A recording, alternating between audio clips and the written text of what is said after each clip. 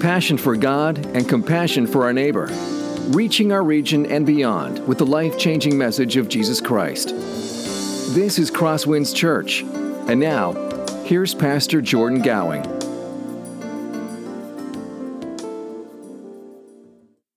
Well, good morning, church. We are continuing our journey through Colossians this morning.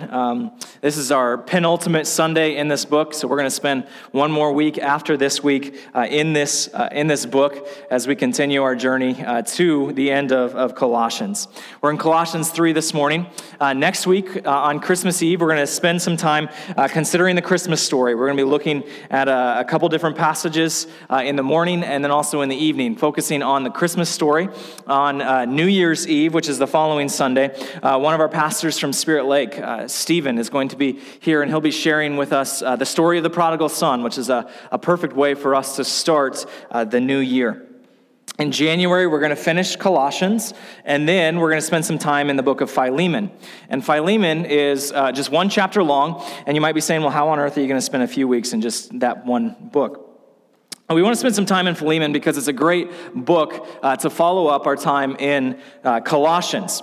Colossians and Philemon were both written at the exact same time while Paul was in prison in Rome. And they were actually delivered at the exact same time by the exact same people. And Philemon was one of the leaders in the church in Colossae. And so these two books go together. And it's important for us to read Philemon after we finish Colossians. I think it's going to be helpful for us, especially when we consider this morning's passage. This morning's passage is one that looks at the topic of slavery in the ancient world. And Philemon is a short book that undermines the first century cultural understanding of slavery. And so if you read this morning's passage that talks about slavery, you might come away with some questions. And the reason why we're going to jump into Philemon is because it answers most of those questions. And indeed, it answers a lot of the objections that some people share about the Christian faith. A book from the 1950s, I believe, called Why I Am Not a Christian, looks at slavery and passages like this one this morning as one of the primary reasons why many people cannot believe in Christianity. And so we're going to spend some time in Philemon looking at how that book undermines the idea of slavery, as well as how it talks about forgiveness and the freedom that we have in Christ.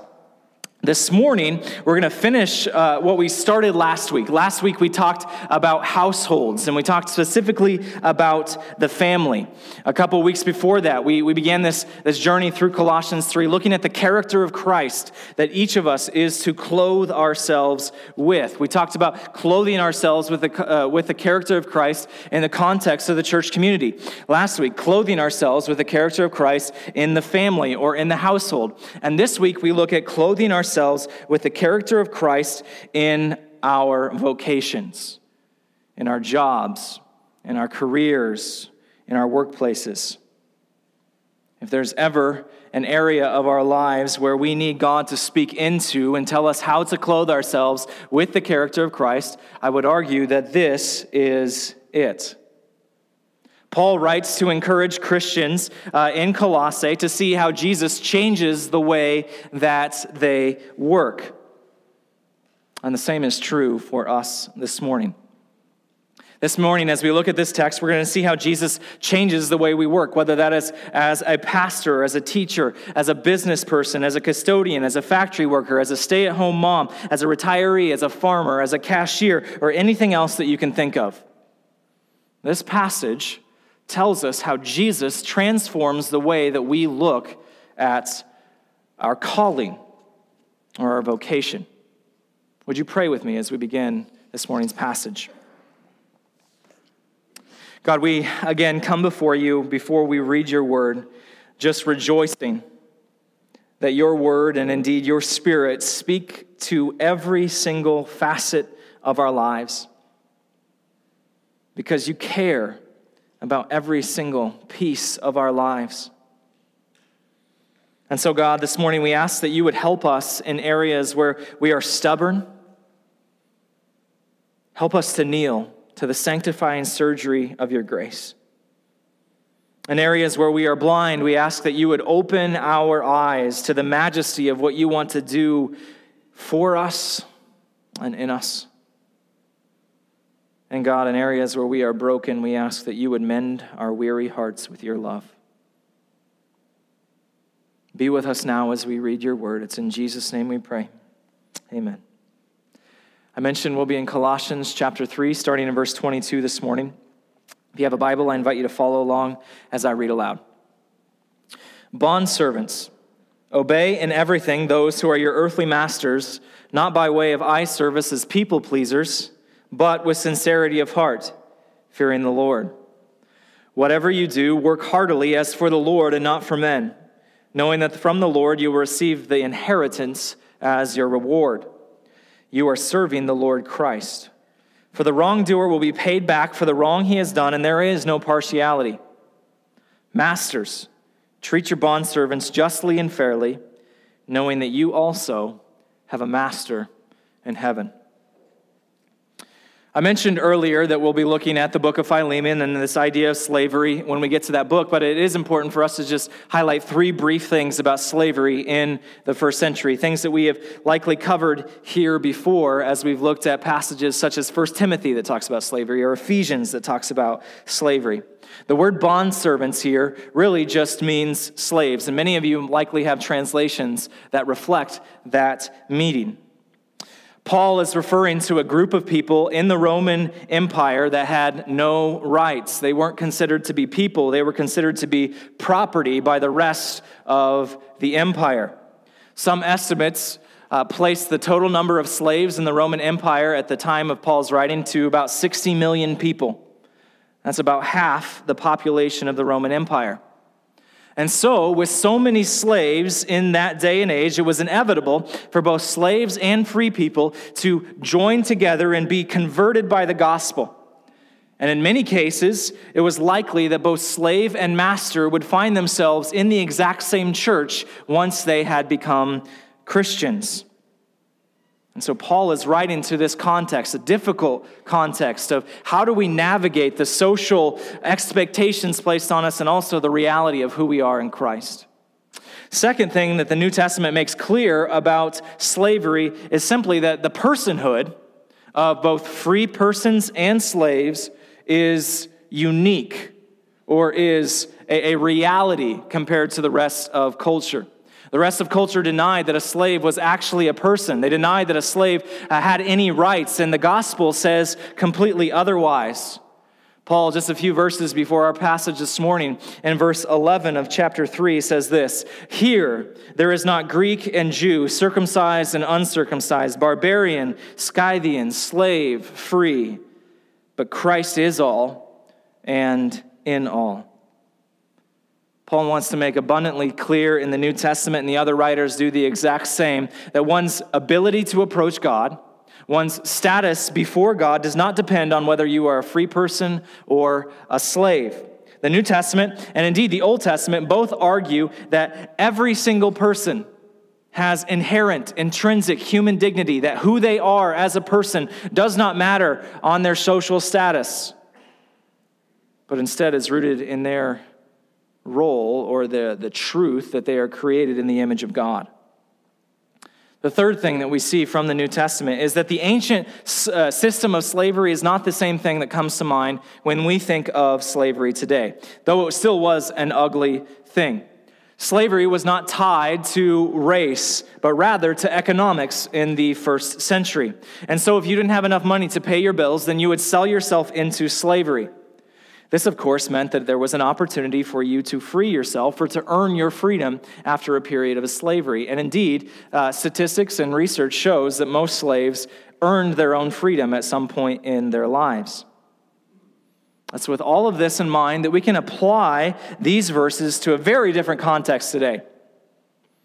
We can apply it to our work. You see, each of us comes this morning with a very different vocational experience. Some of you have been out of work for one reason or another for years. Some of you have good bosses. Some of you have bad bosses. Some of us feel valued at work. Others of us feel like little more than property, like this passage speaks to. Some of us are paid well. Some of us feel like we are barely paid at all. And it's in these contexts that Paul has much to say to us this morning. So let's look at these first few verses here, starting in verse 22 and going through the first half of verse 24. It talks specifically to slaves when it says this: "Bondservants, obey in everything those who are your earthly masters, not by way of eye service as people pleasers, but with sincerity of heart, fearing the Lord. Whatever you do, work heartily as for the Lord and not for men, knowing that from the Lord you will receive the inheritance as your reward." Let's pause right there. Paul begins by addressing slaves and charging them to obey their earthly masters. And it might not be explicitly clear to us as on just a cursory reading, but already in this first sentence, Paul is undermining the institution of slavery. Already, Paul is reminding that these men and women who find themselves socially and economically as slaves of their true value and their true worth because of who the true Lord of the house is. And it isn't their owner. Something we don't pick up in our English translations is the connection here, the interchangeability of the word master and the word Lord. These are the exact same words in Greek. And they're used throughout this passage interchangeably. And Paul is trying to establish something here by his use of this word. So our first sentence literally says something like this: "Slaves, and everything obey those who are your earthly lords by way of eye service." But not by way of eye service as people pleasers, but with sincerity, fearing the Lord.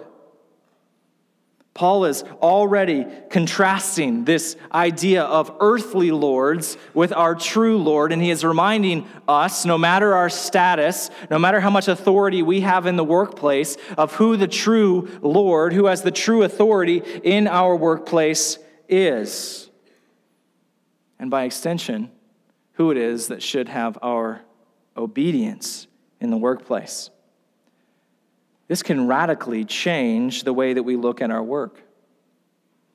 In our work, what if we looked at every task, every duty, every assignment, every responsibility that has been handed down to us, whether it's from an employer or a supervisor or a board of directors? What if we looked at these things not only as a chance to do what has been asked of us, but even more importantly, to see it as an opportunity to do what God has asked of us in that moment? You see, your earthly obedience is a chance for you to demonstrate heavenly obedience. Your obedience here on earth is an opportunity for you to be obedient to your master, to your Lord in heaven. This absolutely touches the idea of ethics in the workplace. We shouldn't do anything unethical. We shouldn't cut any corners because we are working for Christ. But even more generally than that, it changes the way that we view work in general. It changes our mindset. It changes the ultimate focus of our work, the ultimate end of our work, not to just pleasing other people, but instead to pleasing God. And when we have that mindset, we are well on our way to viewing our work as worship. But it would be wrong for us to just look at our work as though we are only serving Christ, and we are not serving our employer, we are not serving our customers, we are not serving our board of directors. Colossians chapter 3, verse 22 calls on us to obey, but more than just telling us to obey, it tells us how we are to not obey and how we are to obey. So, Paul says that we should not obey as a form of eye service. Many of us have likely worked with people who are far more productive, far more on task, and far less lazy when their boss or their supervisor is around. I recall working in Chicago with a coworker who regularly took naps in the church basement or in the church attic when the boss wasn't in town. Not to be outdone, one of the fellow interns with me decided that he was going to start taking naps in the sanctuary. At least my coworker had the decency to hide from the guests and the visitors who stopped in the church office. We've all been surrounded by people who only work when the eye is on them. And apparently that was the case in the first century as well. Slaves, whether it was true or not, whether it was perceived or real, had this idea or this perception of being lazy according to everyone else. They were people that you constantly had to light a fire under for them to actually accomplish their tasks. And so Paul, as he's writing to this group of people that has this reputation of being lazy, says that this should never be the case for those who are in Christ, for those who have been clothed with Christ, that they shouldn't just care about working when people are watching, but they should care about their work in any and every situation. Notice another reason that Paul gives here for why we shouldn't obey. We shouldn't obey just to be people pleasers. Now, at face value, this phrase could simply mean that we are not to care about pleasing our bosses or our board of directors or our customers or whatever the case may be. At face value, it says that we should only care about serving and making God proud. But is that really what this passage is saying? Consider for a second the motive that Paul is unearthing here in our hearts. When someone is a people pleaser, why do they do this? Or to use modern day language, what makes a person a suck-up? Is it because they genuinely want to bring joy to their employer? Or is it because they want to advance their own career? Is it because they want to advance their own position or their own financial position in the workplace? And they see the easiest way to do that is by pleasing their boss, by sucking up to their boss. I think it's the second, isn't it? People pleasers in the workplace ultimately don't care about their boss. They care about themselves. Their primary focus is on themselves.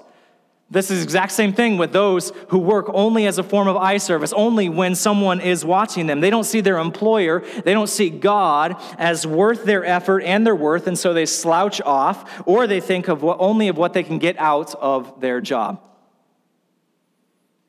And Paul is writing to this group of people and saying that should not be the motive for your obedience. Your own personal gain should not be the motive for your obedience, because that's the epitome of selfishness. You see, Paul's words here are a strong, powerful message for us who live under authority in the workplace. It's simply this: those who are under authority must serve others, not themselves.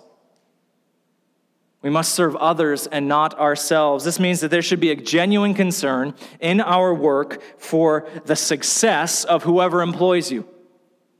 A genuine concern, a genuine desire to see your company succeed, to see your employer succeed. Your concern must go beyond just your paycheck. It must go beyond just doing the minimum required. It must go beyond what you desire out of the job.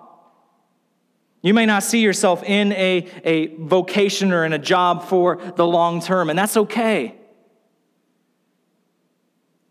But the root of your obedience should not be trying to get out of that job and up the ladder, but instead should be to serve others. It doesn't matter if it's a summer job. It doesn't matter if it's a part-time job to earn some extra cash when you have some spare time. It doesn't matter if it's what you consider to be your career. It is something worth doing in God's eyes. And until we grasp that point, we won't fully see what it means for us to be clothed with the character of Christ. But Paul doesn't spend all of his time telling us how not to obey. Instead, he also gives us a positive view of what obedience looks like. Rather than serving ourselves, we are to serve God. So there's two parts here to this charge in verse 22. There's a charge to genuinely serve others, not yourself. And then there's also a charge to serve God. You see, slaves were frequently charged with fearing their masters, and many of the slaves had every reason to fear their masters. But here in verse 22, Paul doesn't tell slaves to fear their masters, but instead he tells them to fear the master, the Lord. He ignores the cultural charge and instead tells them to live in holy reverence and holy trepidation of who God is. And this is continued in verse 23 when Paul tells them to work heartily, or maybe a better way of looking at that is to work with every single fiber of your being for the sake of God, as though you were serving God and not men. And so here we see the paradox of our calling in the workplace, the paradox of being clothed with Christ. At the same time, we are charged to serve others and not ourselves. We're also charged to primarily serve the Lord. Now, don't boil this down to an application that says the only way that you can faithfully serve God in your work is by sharing the gospel. Or the only way that you can faithfully serve God in work is by listening to Christian music, or by not swearing, or on and on and on. That's a part of it. But God genuinely cares about the work you are doing. And when you do your best, God is pleased. You see, those who are under authority must remember the highest authority is not their earthly employer, but is instead the Lord Christ. Paul here is reframing the hierarchy of work in the first century, and by extension, the hierarchy of work here today. Christ's lordship that we find in verse 24 is key. Christ is Lord, and he will give us an inheritance for our faithfulness in the workplace. Remember, this is written to slaves, men and women who had no chance of an inheritance, men and women who barely got paid, if they got paid at all. And so can you imagine the shock of hearing these words? Their earthly masters never paid them. They had no rights. They were often beaten by these masters. But instead, now they have a new heavenly master. He has given them responsibilities, yes, but he has also given them rights. He comforts them and strengthens them through his Spirit rather than beating them. And he does not pay them their wages, what they deserve, but instead gives them an inheritance, an unmerited gift from God, something that they could not and will not ever deserve. What a great, powerful picture of who God is that is important for us to get in the midst of this discussion on work. We have a great, glorious master who has given us a beautiful, high, powerful calling here in our workplace, in our callings, in our jobs. It doesn't matter what that calling is, whether you're a stay-at-home mom, a student, a blue-collar worker, a white-collar worker, a farmer, whatever else. Those of us who are under authority are to serve others and to serve the Lord Christ. Paul continues, picking up in the second half of verse 24. You are serving the Lord Christ. For the wrongdoer will be paid back for the wrong he has done, and there is no partiality. What we touched on in the previous verse is made explicit here. We have to have this right mindset for all of our vocations, whatever our calling is. We have to remember that Jesus is the reigning King. We have to remember that Jesus is seated on the throne, and because Jesus is the Lord of all, he is also the Lord of our work. And so by extension, we get Paul's statement here, this statement that says, you are serving the Lord Christ. A better way of looking at this is to look at this as an implicit command. Not just you are serving the Lord Christ, but serve the Lord Christ. It is in the midst of this language here in verse 24, this language about slaves and masters, that these verses are important. They are important for us because they give us another lens for us to look at this topic of work.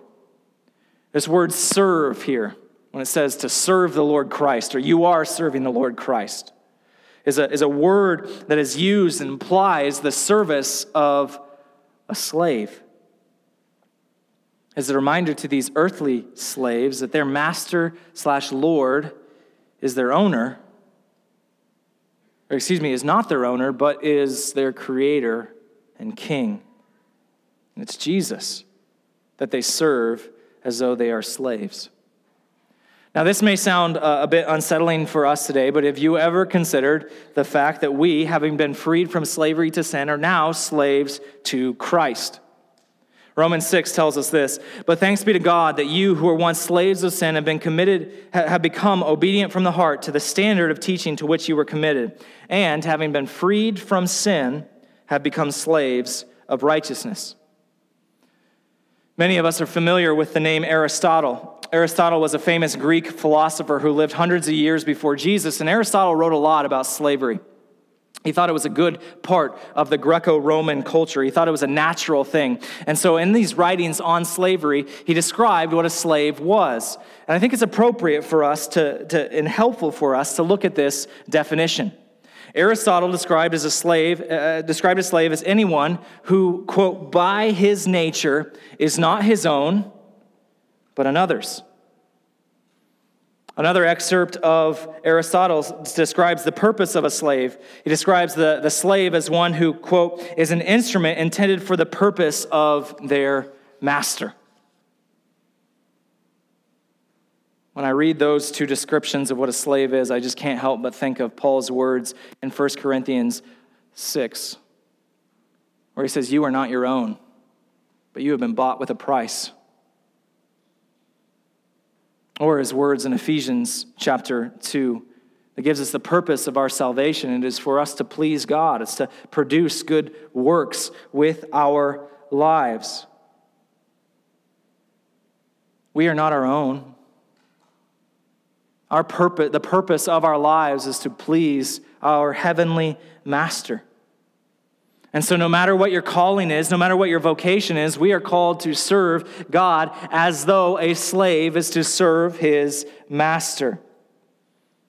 And in the context of our vocation, we do that by faithfully doing what God has called us to do each and every day.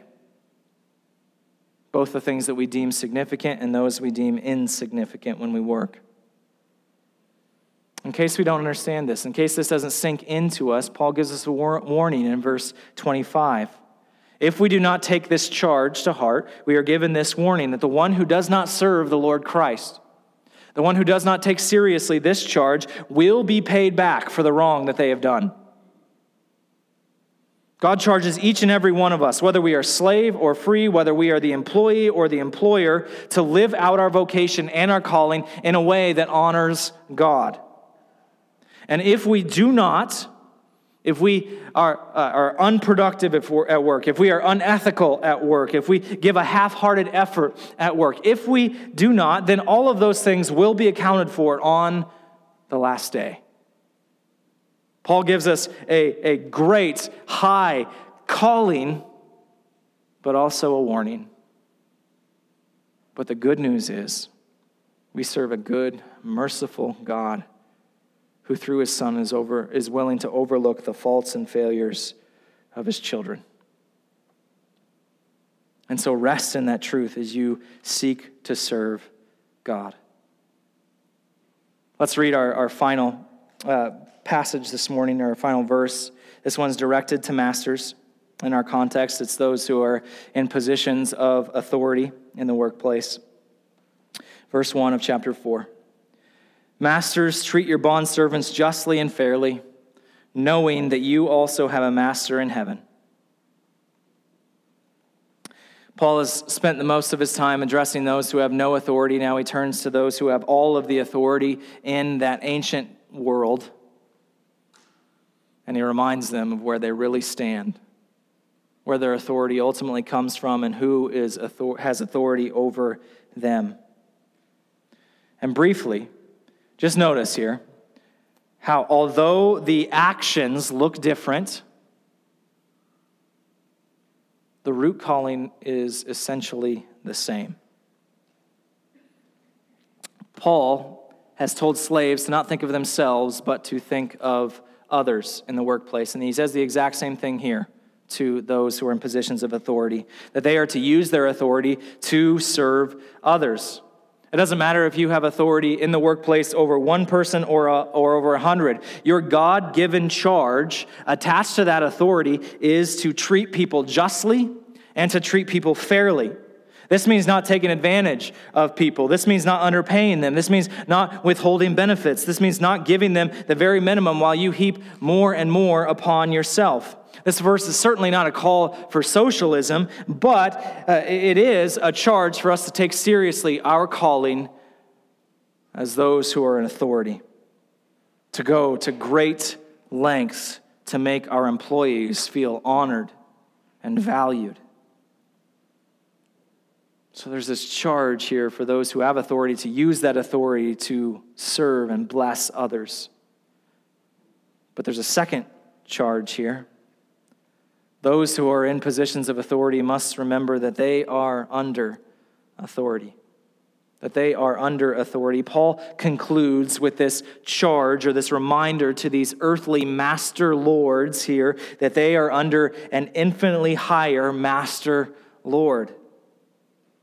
All of their work must be done in light of that truth, that they are not the final say. They are not the last authority, but instead have to be accountable to their own master, the creator of the universe. And so just as those who are under authority are to do all they can to seek opportunities to serve others genuinely and to serve Christ, the same is true for those who are in positions of authority. They are to seek opportunities to use their authority to serve others genuinely, to treat them justly and fairly, and to serve the Lord Christ. That's what this passage ultimately boils down to. No matter what your calling is, no matter how much authority you have or you don't have, to be clothed with the character of Christ is simply to have a genuine desire to serve others and to serve the reigning King. It's a genuine desire to serve others and to serve the reigning King. Colossians makes it clear that it doesn't matter what your calling is. You can be a CEO, you can be a middle manager. You can work construction, you can work as a mechanic, you can teach kids, you can stay at home with kids. Whatever your calling is, you are called to live out a genuine desire to serve others and to serve the reigning King. That's our charge this morning. And so take some time this week and think about how you can tangibly serve others with the majority of your day. Doesn't matter if you're retired or not. How can you genuinely serve others, not yourselves, in your calling? How can you serve the King in your calling? Examine your hearts for any motives of selfishness that may exist in you. Are you just going through the motions at work? Are you just doing this job to get a paycheck? Are you just doing this job while you constantly have your eyes on other things that you can advance yourself in? It's not wrong for us to get excited about a paycheck. It's not wrong for us to look to advance or change our careers, but we do a disservice to the people we work for, the people that work for us. And we do a disservice to Christ when that consumes all of our thoughts and our minds and all of our effort at work. So remind yourself of your true boss. Remind yourselves that you don't just work for some other person, but you work for the Lord of the universe, the sovereign King of all. And how you live out your day-to-day life, how you live out your time in the workplace deeply matters to Him. So take the effort to remind yourself constantly of the words of this passage, that you are charged to serve Christ as a slave serves his or her master. But also, take time to remind yourself of the great, incredible inheritance that stands awaiting you as your reward as a faithful servant. And finally, just a charge to view your work as worship. Don't view your work as something just to pay the bills. Don't view it as a necessary evil. Don't view it as a 4-letter word. Instead, just view it as an opportunity to worship God, to actually worship God through your work. All that we've looked at this morning is ultimately rooted in a verse that we looked at a couple weeks ago, Colossians chapter 3, verse 17. Whatever you do, in word or in deed, do everything in the name of the Lord Jesus, giving thanks to the Father through him. Whatever you do, whether you sweep floors or work on computers, whether you work with machinery or you work with people, whether you work in the hospital or you work on the living room floor with your kids, do it in the name of the Lord Jesus and do it well. Martin Luther King Jr. famously said, if a man is called to be a street sweeper, he should sweep streets even as Michelangelo painted, or as Beethoven composed music, or as Shakespeare wrote poetry. He should sweep streets so well that all the hosts of heaven and earth will pause to say, here lived a great street sweeper who did his job well. That's how we worship God. We do it well. We do it for Christ. We see it as a chance to worship God by actually doing it with gratitude for the ability to be able to do it. We do it well. We do it for Christ. And we do it with gratitude. No matter what your calling is, look at it with a genuine desire to serve others and to serve the Lord Jesus. Let's pray. Lord, we rejoice at the great calling that you've given us, and yet at the same time we stand nervous. We stand guilty of not following out this charge. And so we ask for forgiveness from you and ask that you would shape our hearts and our minds to look at all of life, including our work, including our calling, our vocation, as an opportunity to serve others and to serve you. Help us, God. It's in Jesus' name we pray. Amen. This has been a presentation of CrossWinds Church. More of Pastor Jordan's sermons can be found online at crosswinds.tv. Thanks for being with us, and may God continue to enrich your life.